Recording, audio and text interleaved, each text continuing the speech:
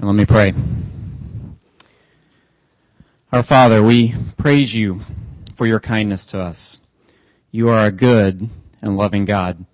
You show your kindness in creation as we sung about today. We'll hear about a little bit later as Chuck preaches. We have no reason to fear because we know that you've created all things and you are in control. You cause the rain to fall. You've given us the beauty and variety of your creation that we can see and enjoy. You show your kindness through the author of creation, your Son, Jesus. We praise you for the gift of Jesus, who is fully God and knowing no sin, became man, took on our sin, died a sinner's death so that we might have a right relationship with you. You are a good and loving God, and we offer our praise to you this morning. We also praise you that we can share the good news of your love with others, both here and around the world.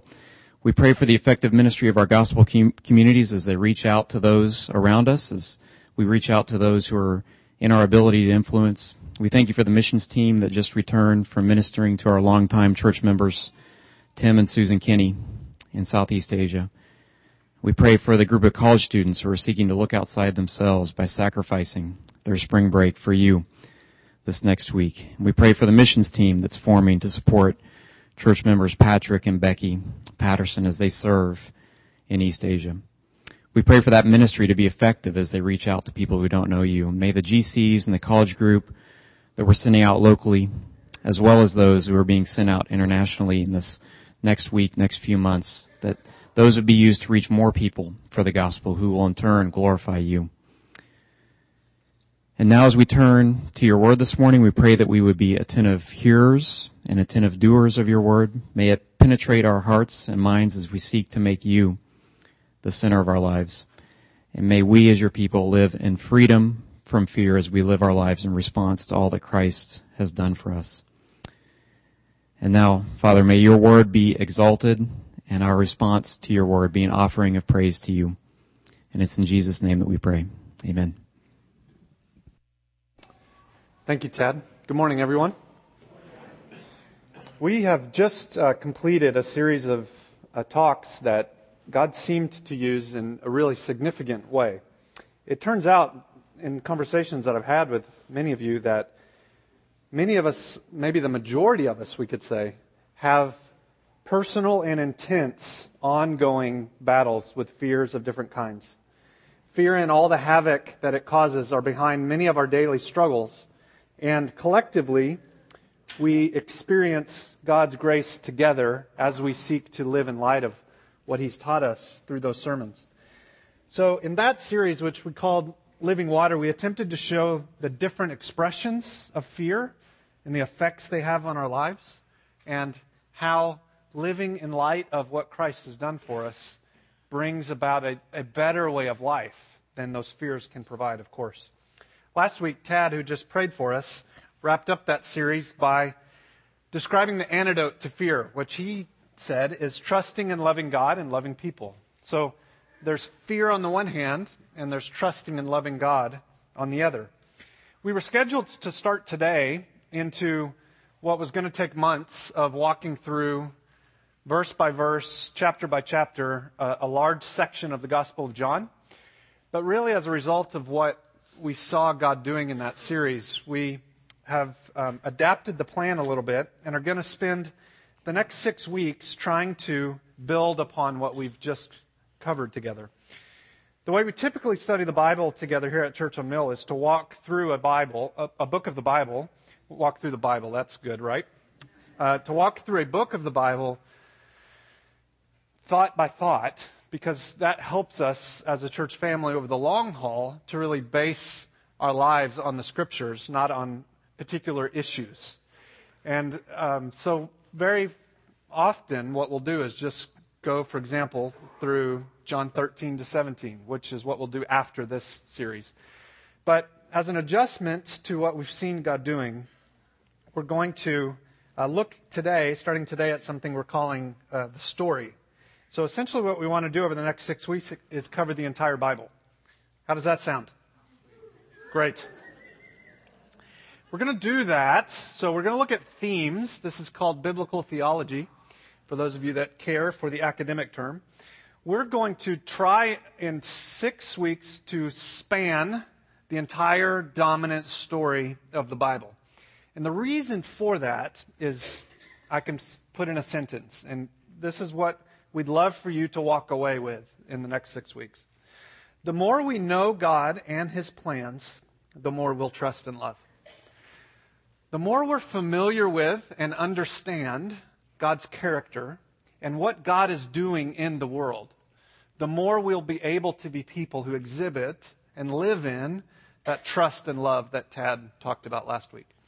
So if the antidote to fear is to trust and love God, then it would make sense that our trust in God is only going to be as deep as our knowledge of Him. And not just knowledge in the sense of head knowledge, but actively trusting in, putting our hope and faith and confidence in that God. And that will produce love in our lives. So wherever shame and greed and worry and selfishness, apathy and hurry rear its ugly head, we can be sure that fear is nearby. Correct? Fear's like mold. It grows best in the dark. The best thing to do with fear is to bring it out into the light, to talk about it in community, to share it with people in your gospel community, to admit it as sin to a brother or sister in Christ, and then together to expose that fear to the character of God as we see in Scripture, and ask which one is more like reality. The fear that's creating a particular way I'm looking at the world, or the God of Scripture as He reveals Himself. And then to pray about that together and to cultivate trust in God's love. We'll find that as we do that, most of our fears are often merely expressions of unbelief and disordered loves. Loving something more than God. So, say for example, if you're a chronic worrier, that's not any of you in the room, right? Right now you're worried that I'm going to point you out. You worrier. It might be that you worry because you trust yourself more than you trust God. It might have very little to do with the actual circumstances of your life that cause worry. It might be that the way through which you look at life is that, now your mouth won't say this, but your heart may reveal it. Your worries may reveal it. That you trust God less than you trust yourself. Maybe you struggle to believe that He'll really come through because somewhere along the way, God didn't do what you thought He was going to do. Therefore, it's hard to trust Him. Is that truth for any of us? Probably.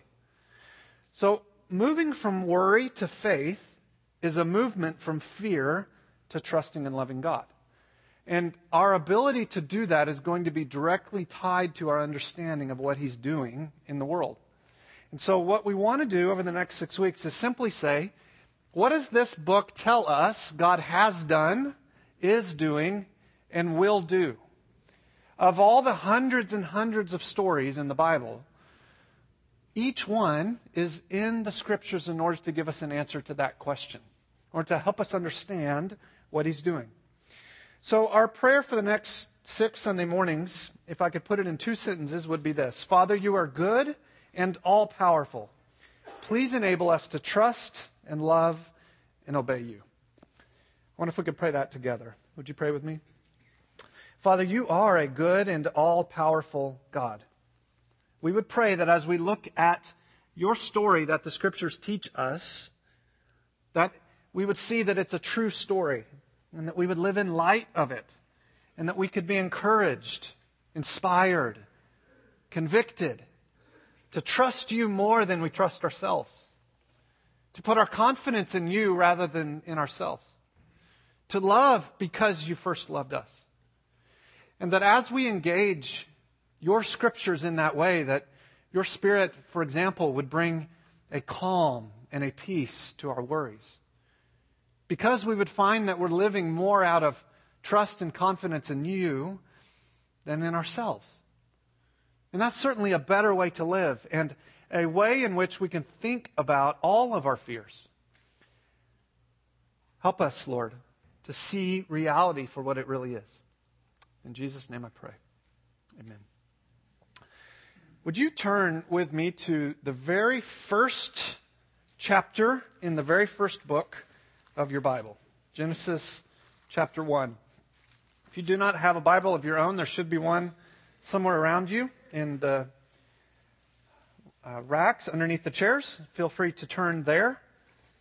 It won't be page 1, but it'll be close to page 1. So Genesis 1:1, and we'll start reading from the beginning in just a minute. Friends, you and I are all living out what we might call a story.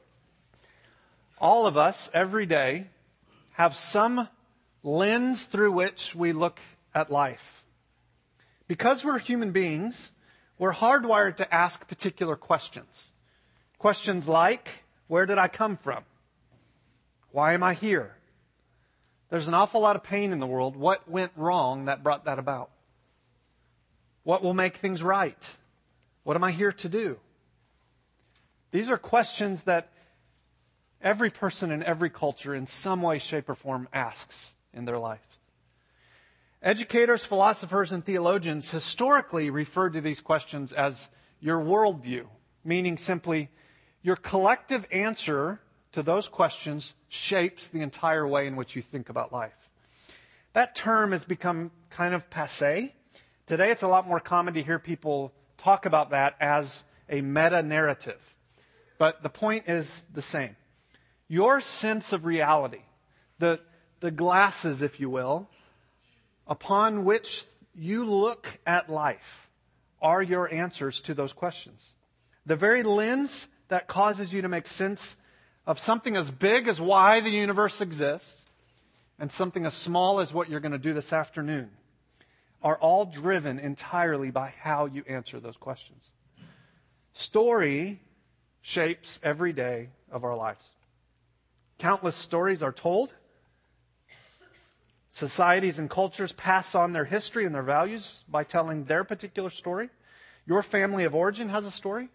You have a story. So what I'd really love you to consider today is your story true? Is it factual? Is it rooted in reality? Or is it a fairy tale? Is your story about you, or is it about God? Well, the Bible tells the complete story of humanity.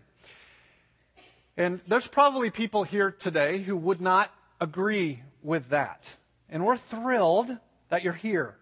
Every Sunday, there's lots of people who gather to worship and gather to learn more about what the Scriptures would say about Jesus, but who are people who have yet to become Christians. And we're glad that you're here. I want to lay all my cards on the table, if I could, and say that I believe with all of my heart and mind that what the Bible says is truth. And our encouragement to you would be to give the Bible a fair hearing. And I'll imagine what happens is as you do that, over time, you'll find that it's speaking truth. The Bible records the accurate historical account of where we came from. It is not a book that merely tells likable stories upon which there's truth that comes alongside it. It is a book that tells us what has actually happened. It explains what went wrong. And it doesn't sterilize the characters in the story. We see them in moments of triumph and in moments of utter defeat. Sometimes one day followed by the next. It gives us an accurate and truthful account of how things really are in the world. And more importantly, it tells us why they are that way. It declares how things can get put back together again. It gives us hope for the future and brilliantly describes where the universe is headed. It tells us why we're here and what life is really all about. And perhaps more importantly than anything else, it authoritatively discloses who God is and what He's done for us in the death and resurrection of Jesus. Of all the hundreds and hundreds and hundreds of stories in the Bible, that is what the Bible is doing. They're not a disconnected series of events. They're rather an intricately woven series of stories that tell us one story. And this story, my friends, is not a blind leap of faith, but it describes a God who gives us reality with precision and accuracy and love. And what we'd like to say in this story is the more you're familiar with it, the more you'll be shaped by it. And the more you're shaped by it, the more you'll trust and love God. And the more you trust and love God, the less and less fears will be what your life is ultimately based in. The more you delight in God, the more you'll move from fear to faith. So over the next 6 weeks, we're going to cover 6 different topics. We're going to look at creation, fall, promise, redemption, church, and restoration. Creation, fall, promise, redemption, church, and restoration. Will you do those with me? Creation, fall, promise, redemption, church, and restoration.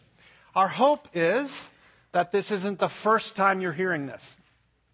And our second hope is that we as a body, as a family, could become so familiar with this story that you could sketch it on a napkin with a friend at Starbucks.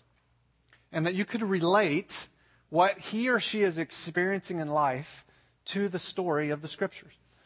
Because we would believe this isn't just the story of the Bible, but it's the story of the Bible because it is the story that is the true story. Wow, that was awesome. What was that? What was that? Helen says it wasn't me this time. Awesome.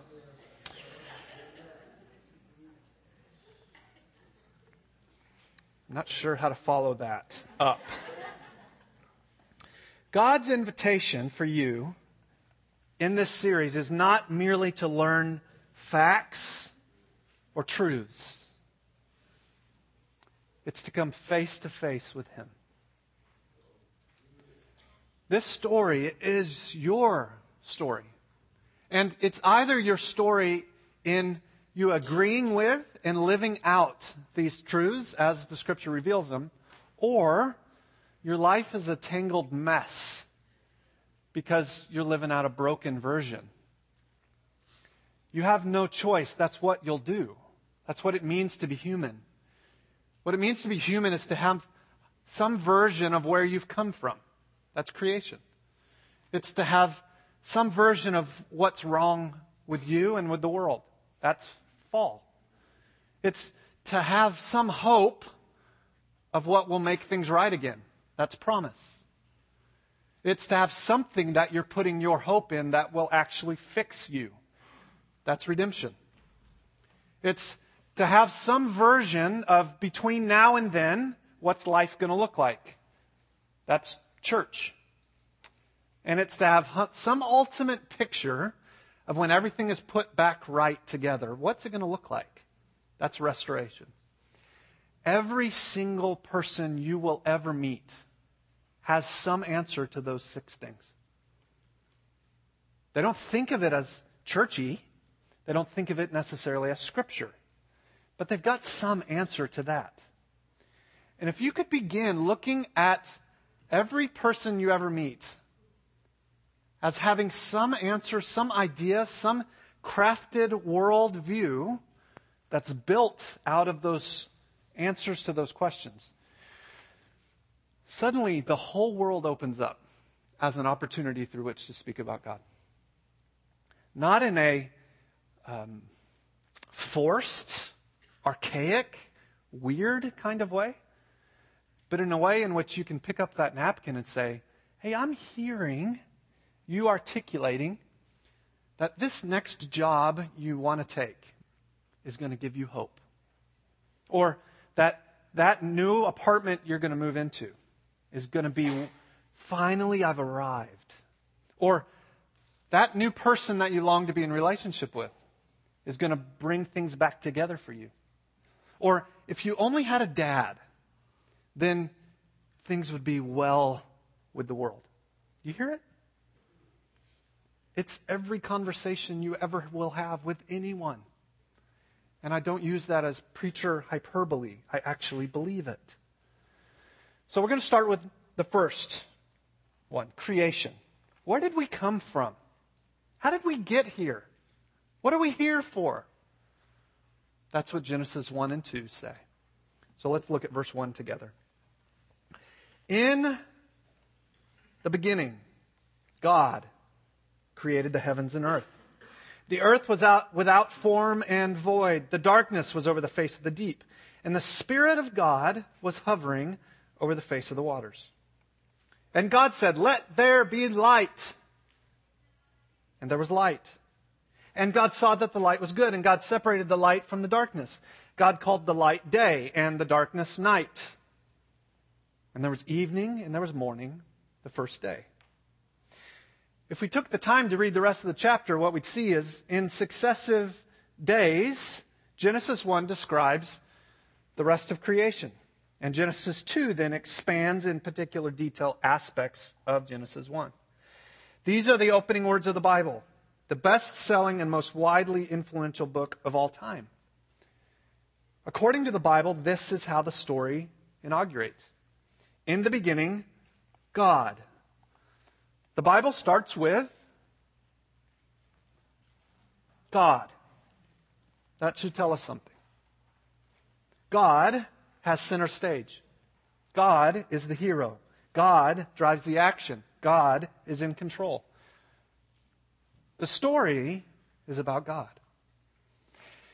Now, interestingly, the Scriptures do not utter a single word anywhere attempting to prove God's existence.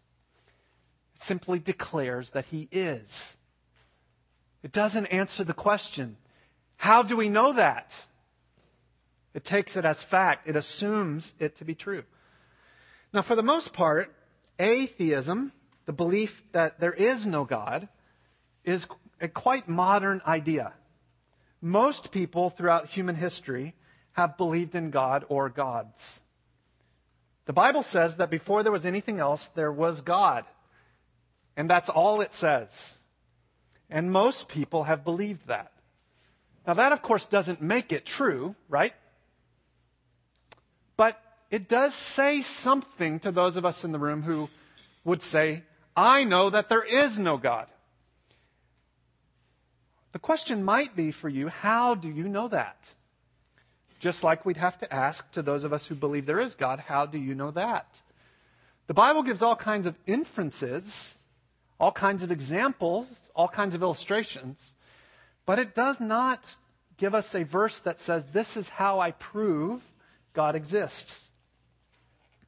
An assumption exists in some circles today that science and religion cannot coexist. How many of you would have heard that in the last week, month, year? All of us. Now, maybe not in that terminology, but we've come up against a worldview that says science is God and God is God. And those two things clash in our particular corner of the world quite often. Much of modern scientific thought claims it is superior to and incompatible with Genesis 1 and 2. And so what I find pretty interesting is that that is hardly ever actually talked about in this setting. That is nothing we need to be afraid of. So I want to take a couple of minutes today and try to speak to that issue. ASU students, all three of you over there, you may be told on the campus, not this week, but next week, that you have to choose between faith and reason. That you cannot have both. That faith requires a checking your brain at the door and then entering the realm of belief, whereas reason is all about fact. Our purpose today is not so much to debate that issue, but just to make a few introductory comments about it, if we could. I'd like to do that through organizing a few thoughts around two comments that D.A. Carson makes, who's a great author. I'd encourage you to read anything and everything he's written. That would take you the rest of your life. Here's the first comment he makes. There is more ambiguity in the interpretation of these chapters than some Christians recognize. I could say that again. There is more ambiguity in the interpretation of these chapters than some Christians recognize. Now, there's a reason I would appeal to him as I start down this path. That's because I'd like to still have a job when I'm done. You'll understand what I mean when I'm finished. Genesis 1 and 2 say something, correct? They say something. There's words there. But what does it mean? What is it actually saying? What reality do the words point to? What are they meant to convey to us? That particular question is far from a slam dunk. Genesis 1 and 2 are actually pretty complicated writing. But they say something. So what Carson is getting to is this fact. Some Christians interpret Genesis 1 as describing literal 24-hour days. To them, this passage says that God created the world in 6 24-hour periods of time. Are you with me? All right. Often, those same people will say the earth is about 4,000 years old, or the history of humanity is about 4,000 years old, but everything is built by God to look like it's much older. So that's a very, very common thought among Christians. Other Christians will say that the word day in Genesis 1 and 2 represents a period of time. They'll say something like age or epoch or era. So in other words, they will say Genesis 1, the passage we just read, let there be light, occurred in some big period of time. And the Hebrew word for day can mean that. That is a legitimate way to read Genesis 1. The word could mean, in one big period of time, God created the world, the water, and the light. And then, in some next big period of time, God did what took place on the second day.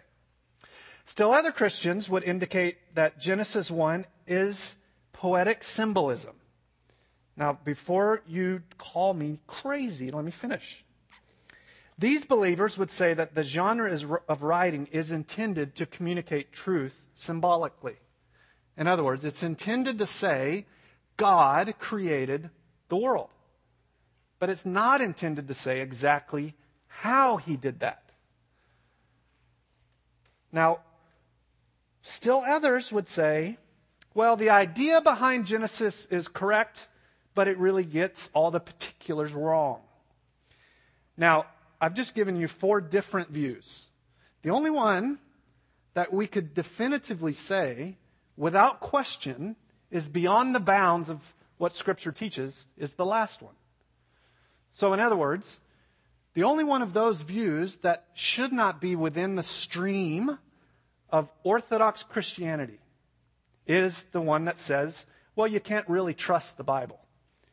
The big idea is there's a God, and beyond that, it doesn't make any difference what you think. That's not true.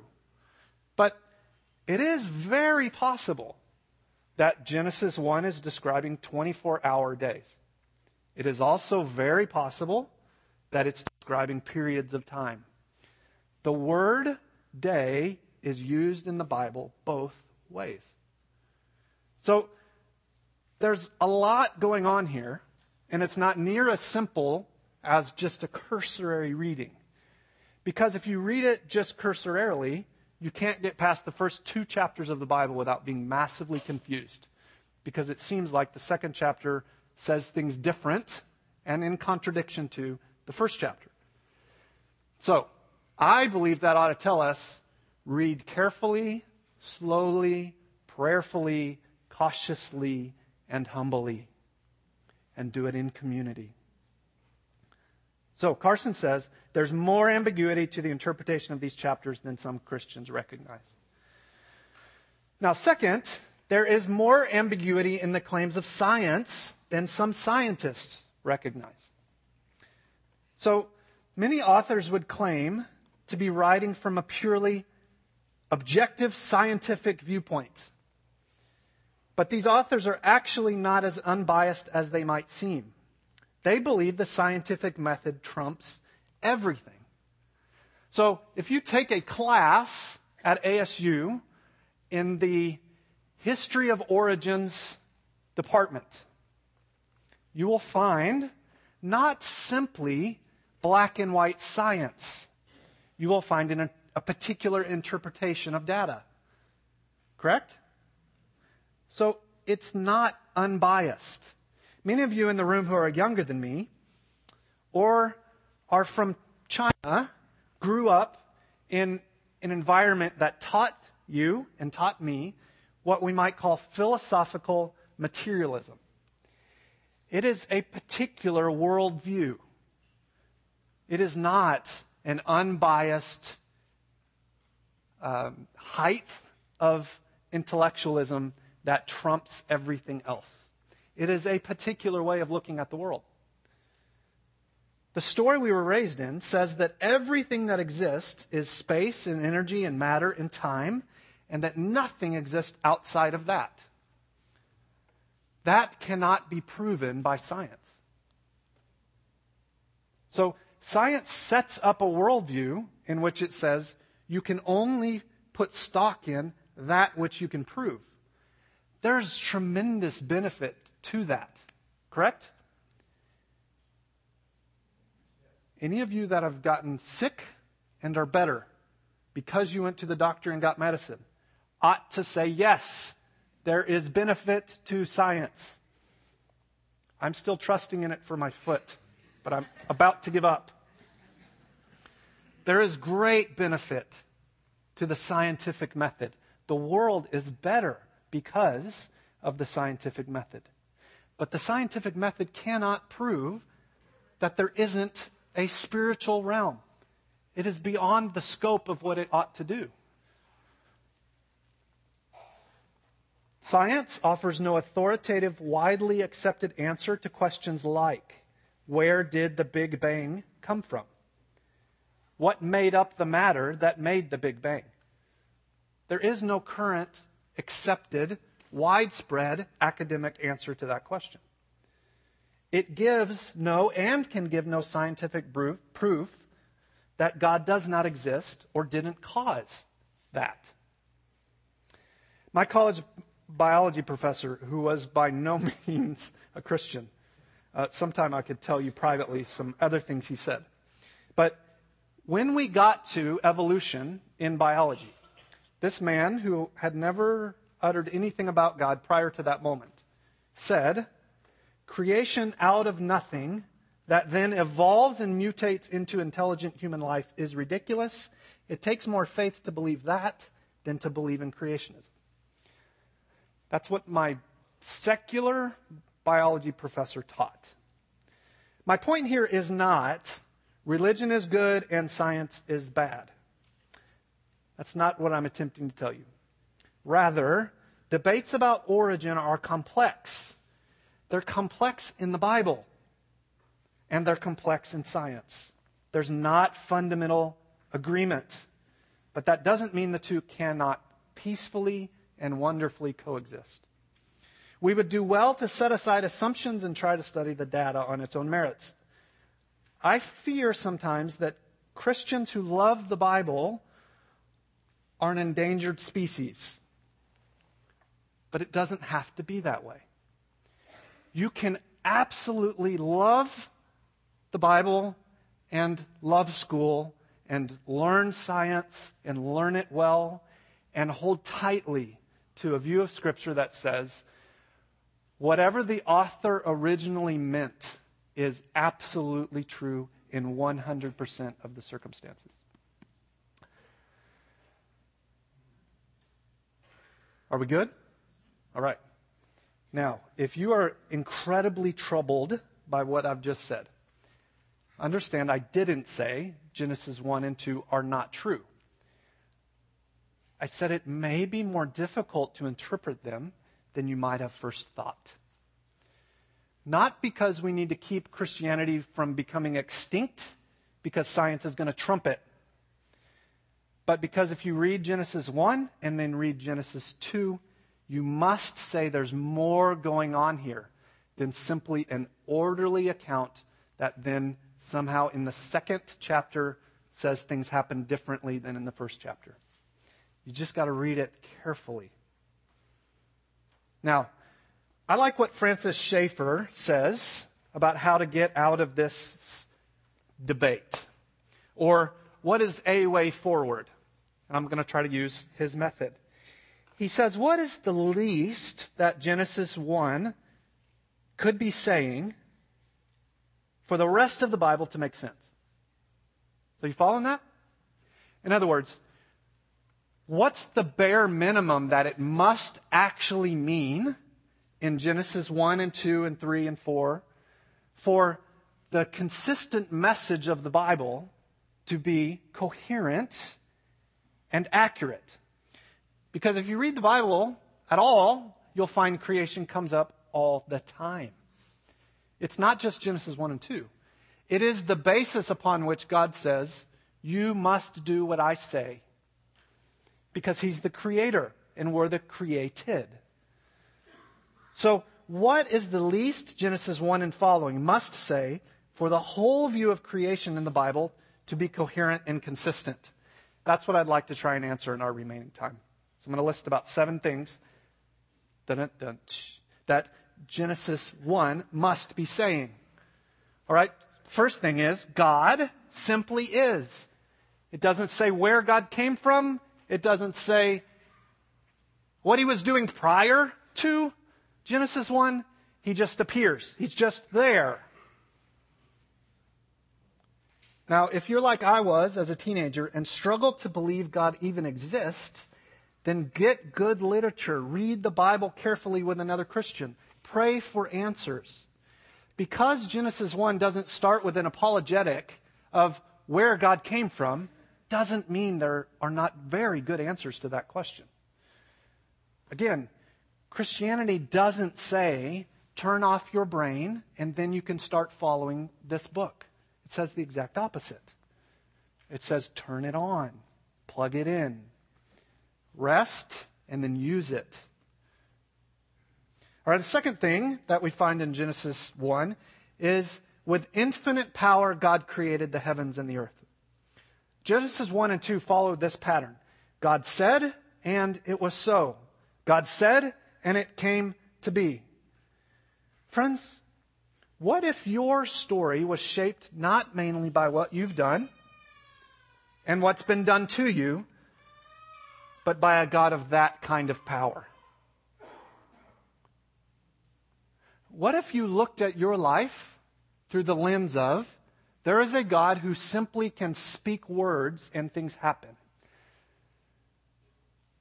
What place would fear have in your life versus faith if you actually, not just with your mouth, but in your heart, believed that God exists and He's good? And whatever happens, He's in control. And He can say whatever He wants, and it's going to come about. That's the God of the Bible. A third thing Genesis 1 and 2 must say is that everything God made was good. Friends, there's a sense inside of you that things are messed up in the world. And hopefully, there's a sense inside of you that you are messed up. Why is that there almost universally? It's there because we are people made in the image of God. And therefore we understand that things are not the way they're supposed to be. And I'll come back to that in a minute. A fourth thing Genesis 1 and 2 say is that God's creation proclaims God's glory. Sometime this week, look at Psalm 19. It says that the heavens declare the glory of God. Friends, you and I exist to make much of God by being in relationship with God. From the very beginning, that's what the Bible says. A fifth thing we find here is that people are made in the image of God. In fact, out of everything that God made, only people are said to be like God. So look at verse 26 of chapter 1, Genesis 1:26. This is the account of where people came from.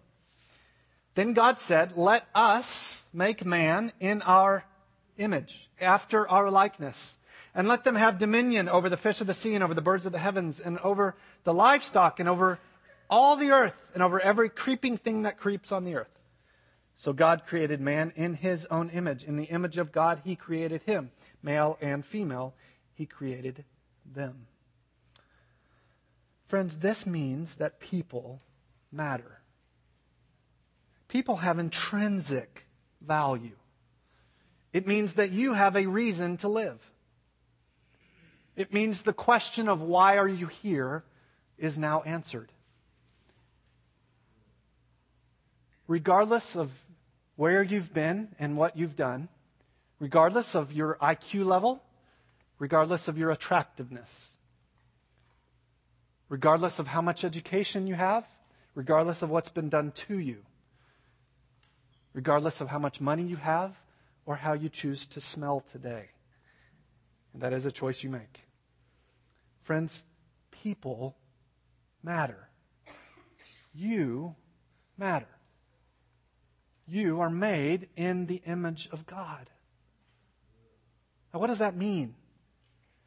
People have been writing about that for a long, long time. But let me give you two images just to get at the sense of what's being said here. The first is a mirror. What do you do when you look in a mirror? I don't want the specifics. What do? You see your reflection. God says that you are made to mirror Him. That something of who God is what you get when you look in the mirror. And that when you see another person, in a sense, you're seeing a mirror of who God is. Now, that can't mean that the way you look represents God. Because God's Spirit, He does not have a body. So it must mean something more than that. You see, Genesis 1 has to be interpreted carefully. Let me give you some sense of what that means. When you tell the truth, when you love, when you're merciful, when you're sacrificial, you're being like God. You're mirroring or echoing something of who God is so that the world can get a sense of Him. Isn't that beautiful? Another picture we could use is that of an ambassador. An ambassador represents a country. We represent God by doing certain things like Him. So God says to steward the earth, to take care of it. God says to relate to Him. God says to live in community with each other. When we do all of those very simple, normal, everyday things in life, when you go to work and you do it well, helping to build a good society, not good morally, but a place that's functioning as a society should, then you are being an ambassador of God. You're doing something as though God would do it. That's what God told Adam to do, and it continues to be what He tells us to do. It's a really wonderful thing. What would happen if when you looked at someone else, you thought about them? Not, they're ugly, they're fat, they're beautiful, they're handsome, they clearly have money, they're well kept. But there's someone made to reflect God. And how can I encourage that in them? How can I bless them when I see it? How do I receive from them in a way that's appropriate? It would turn all of our interactions upside down.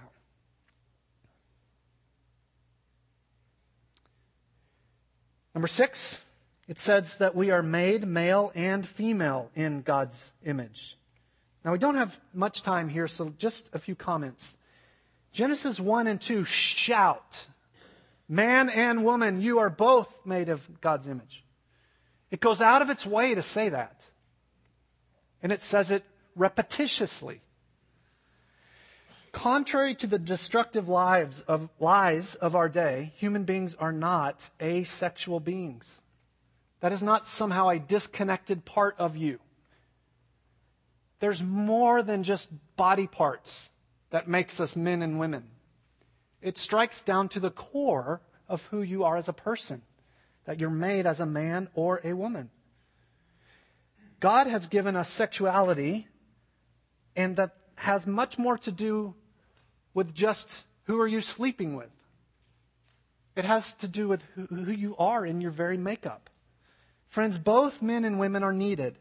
Both are made in God's image. Both are valuable. Both are equal. Both are not the same as the other. There's a tremendous, beautiful mystery there. That I am particularly excited about the ways in which Church on Mill can demonstrate and show the world that there is a better way to live than what our broader society is now embodying. We don't have to take an aggressive, hostile, fighting posture towards the world that says you are an asexual being. There is no male or female. Those are gender. Gender is a social construct. Instead, we can simply be godly men and women. And if we do that, we will be presenting a tremendous message of who God is. Because that's part of the way God's made us. Finally, we are creatures, not the Creator. Friends, many answers to the questions we began in this sermon with are answered simply by that. We're creatures, not the Creator. That means we're utterly dependent on God. Food, life, air, future, health, abilities, dreams, everything is all wound up in who God is and what He's doing. It also means that we're morally accountable to God. Unlike anything else that God's made, we will answer to Him. He's our Creator. Now, how does all this relate to fear? Well, let's go back to worry. If I am someone chronically consumed by worry, it may simply be that I'm thinking of myself as creator, not creation. It may be that simple fact. I've got to make it happen. I am the solution. I must fix every problem. That's the stuff of creator, not the stuff of creation. If I see that I'm dependent on God, and in a community of faith I learn to pray and ask God to provide and then trust Him, then that fear is going to go away. I'm not as convinced that fears are all that complicated as I was in December before we began this process together. So in closing, friends, you're not an accident. You're a gracious demonstration of the power of God. Your value is rooted in not what you do or who you know or how much you have or how much you weigh. Your value is not based on your marital status or what degree you earn. Your worth and value is inherent because you're a human being made in God's image. Life is about following Him as Creator and doing what He says. So quit trying to be the Creator and trust the God who is. Now, here's a little hint about where the story's headed. Does anybody know what the word Eden means?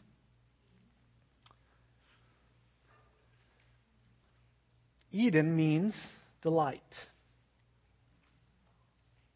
The first place that God put human beings was a place called delight. The delight of Eden was not so much that they were walking around naked. It wasn't so much that there wasn't any pollution. It wasn't so much that there was free food everywhere they looked. Although all of those are good things. The delight of Eden was the presence of God and the innocence of being in relationship with Him. Next week, we're going to talk about delight being lost. That's the fall. But the entire remainder of the Bible after that, after Genesis 3, is about Eden being restored. It's about God's creation reaching its fullness in Christ. It's about delight being brought back. One scholar put it like this: what Eden was in potential, the new Jerusalem is in full. Jesus Christ is the very center of humanity reaching its fullness. So that's the story we're going to cover, and it's going to be wonderful. The next time you look up at the stars at night, and you're amazed again at the vastness of the universe, remember, God is the creator. And He created not only those amazing stars, He created you. He created that person you're fighting with right now. He created that boss you don't care for very much. He created that spouse that isn't doing what you want them to do. He created that child you're having to clean up after. The next time you're in a really rough spot in life and you don't know if you have the strength to get through it, remember, the God who made that can get you through anything. The next time you're hiking in the mountains or fishing in a river, I don't know where you do that, or watching a sunset, remember, God created those things. They tell us that He's powerful. They invite us to pray and to worship. The next time, if you wonder your life really matters, if there's any reason for you to get out of bed, remember, God created you. He loves you. He's made you to mirror Him. He's made you as His ambassador. The next time you find yourself in a sea of people, at the mall or at a game, remember, every single person you see is created in the image of God and is worth your respect. They are your equal. And they need Christ. Let's pray. As I pray, Logan, would you come? God, we are a people who are asking the question, where did we come from? Why are we here? What makes up a good life? What is life about? And God, whatever Genesis 1 and 2 mean, they definitely mean that you made everything there is, that you're in charge, and that you are good. Help us to see life and people and ourselves this week in light of that, and through the power of the resurrected Christ, treat them with love and respect. It's in Jesus' name I pray. Amen.